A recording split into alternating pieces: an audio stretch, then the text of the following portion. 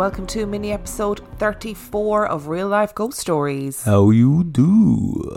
I've got two gorgeous, ghostly, ghoulish tales for you today. Excellent alliteration. Thanks very much. I actually did try. I was frantically, when I said ghostly, I was already trying to think of another G word. Story number 1 comes from Maria. My dad was a student at a college near Manchester, England in the early 1980s. The college, a Catholic teacher training centre, had been set up in the historic house of a rich family who had owned land in the area since the 12th century. My parents met there and have many fond memories of the time they spent at college with friends during their student years. The site of the college was sadly abandoned some years later and is now a listed building in need of extensive renovation. I'm sure that there are many stories worth exploring about this historic building. However, the story that I'm about to share takes place off campus in nearby Castleton, Rochdale. After completing their first year at college, my dad and several of his friends were in need of a place to rent. Like most students, they were short on money, but eager to secure a roof over their heads. Eventually, they found a place in nearby Castleton, a typically northern red brick end terrace house with a small alleyway leading round the side of the property and giving access to the rear of the house. This will be important to our story later. The house wasn't especially close to any shops or bars, nor was it particularly close to the college, approximately a 45-minute walk. But it was unusually cheap to rent, making it even more of an attractive proposition to a group of students. Incidentally, my dad knew the previous tenants of the property. They were also students at the college and had rented the property prior to my dad and his friends moving in. It was common knowledge that they had reported several strange experiences while living at the house, and had even asked the local priest to cleanse and bless the house for them. But typically, this didn't deter my dad and his friends. However, it wasn't long before they too became familiar with the strange atmosphere in the house at number 83. Several events happened over the course of the tenancy to several people. Some were tenants at the house, while others were visitors. One of my dad's friends reported returning from a night out and ascending the stairs to his bedroom, only to feel an unseen pair of hands push him backwards, causing him to fall down the stairs, narrowly escaping serious injury. My mum would visit my dad at the house, and when upstairs in the bedrooms, would hear banging and crashing coming from what sounded like the kitchen downstairs. Upon investigation, they would find that no one else was down there. In fact, this also happened when they were alone in the house, yet the sounds continued. One particular day, 2 of my aunts, my dad's sisters, who also lived in the area as they attended college and worked nearby, came to visit my dad at the house. This was the late 1980s, a pre-mobile phone era, so my aunts just turned up at the house hoping to find my dad at home. When they arrived at the house of number 83, they knocked as usual, but there was no answer. They knocked again, still no answer.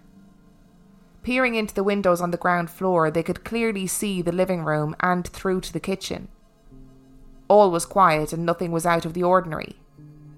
Downstairs, at least, the house appeared to be empty.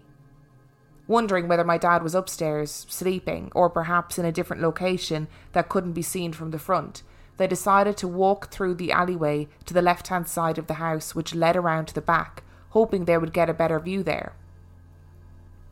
The walk from the front to the back of the house would have taken perhaps 15 seconds, maybe less. When they arrived at the back of the house, they looked through the windows again, expecting to see my dad. But what met their eyes was something entirely different. Just seconds earlier, they had looked into the kitchen from the front and nothing seemed untidy or out of the ordinary. Now every cupboard of every unit in the kitchen had been thrown wide open. Pots and pans were scattered chaotically across the floor. Confused and a little frightened, my aunts retreated back to the front of the house, wondering what on earth had caused the contents of the kitchen to end up on the floor like that. Perhaps someone was in after all, and just hadn't heard their knocks and calls. Perhaps one of the tenants was just ill or maybe hungover. This was a student house after all, and had had an accident in the kitchen. Or perhaps it was something else. The last event to happen in the house took place in the middle of the night. It wasn't uncommon back then for students to share rooms, and my dad was no exception. Both he and his roommate had been asleep one night when my dad was suddenly woken up by the most terrifying, gut-wrenching scream. Looking across his room in confusion and fear, my dad saw his roommate crouched against the wall at one end of the bed, still screaming and crying, pointing at the opposite wall. My dad could see nothing, but immediately went to comfort his friend, wondering what the hell had just happened to disturb him in such a hysterical way. When he eventually calmed down, my dad's roommate told him that he had woken up and noticed a small white light which focused itself on the wall opposite the foot of his bed. The light had started to grow outwards slowly, spreading itself along the blank wall until forming the unmistakable ghostly shape of an old woman dressed in long white clothes.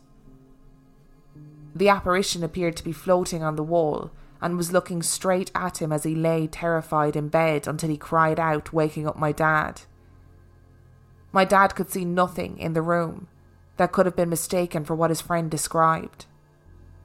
From then on, his friend refused to sleep in that room at night time.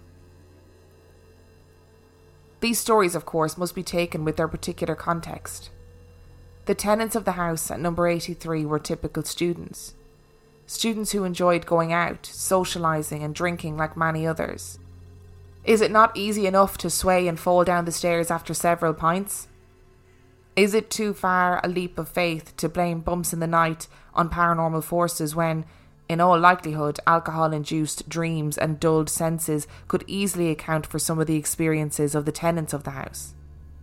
May perhaps one blame the power of passing time coupled with the elasticity of memory for the bizarre and unusual aspects of these stories as they've been told through the years? Strangely enough, my dad claims never to have seen anything out of the ordinary in the house, but will testify to its peculiar and oppressive atmosphere to this very day. Sounds like poltergeist activity to me. It's classic poltergeistism. Opening stuff, throwing stuff on the floor, banging and crashing around. Although that doesn't explain the old lady.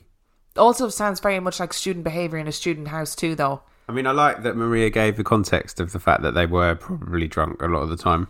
Yeah. Because I feel like my student experience was probably the same. Yeah, my student experience I definitely spent a rather large amount of time drinking. And you, more than anybody, can relate to the fact that it is quite possible to fall downstairs without being pushed by... Oh yeah, even ghosts. sober. Even sober. I mean, we're laughing here, but I fall down the stairs so regularly. It's ridiculous. And generally it's quite funny. That one time I did break my arm, which actually wasn't very funny. It's not funny. It's never funny. But the rest of the time it is quite funny.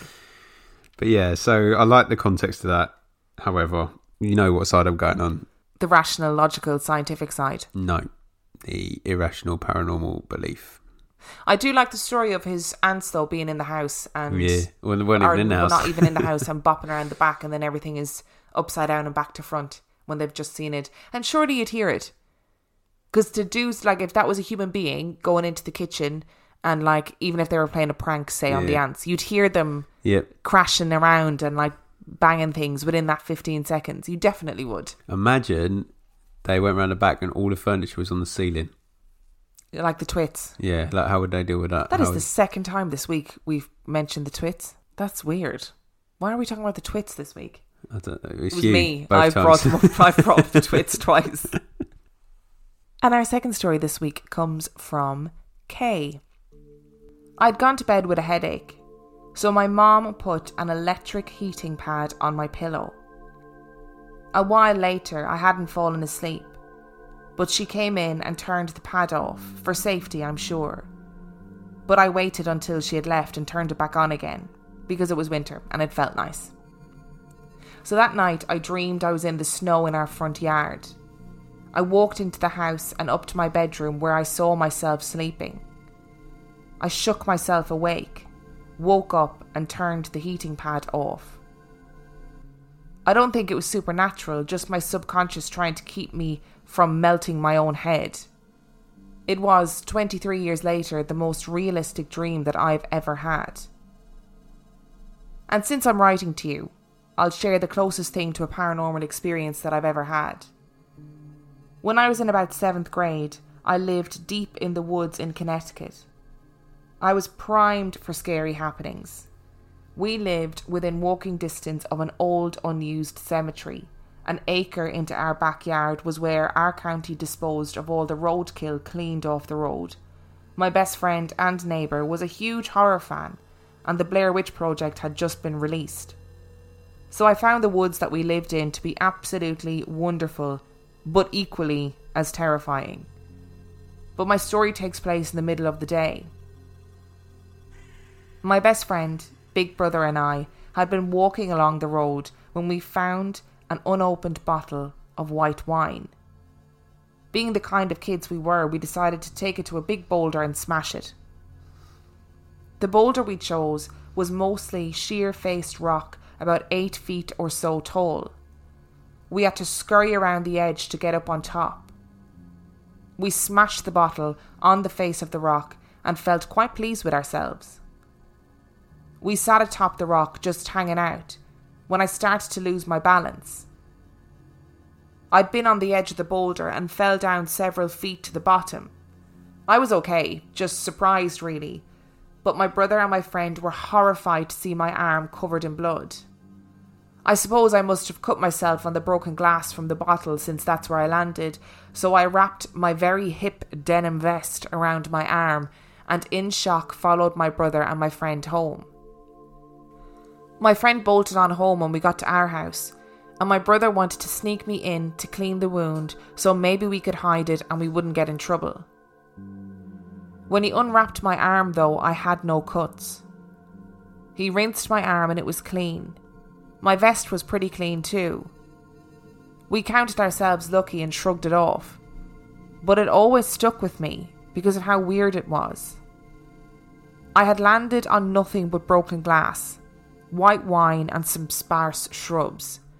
Nothing red anywhere in sight. I don't know what it could have been other than blood because of everyone's reactions. They all thought so too. We wouldn't have cut our weekend adventuring short for anything less than a dire situation. Also, how did I not cut myself landing on a bunch of glass from high up? I can't explain it.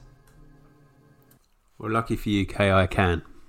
Oh. It's a very well-known fact that white wine is the best cure for cuts to the skin.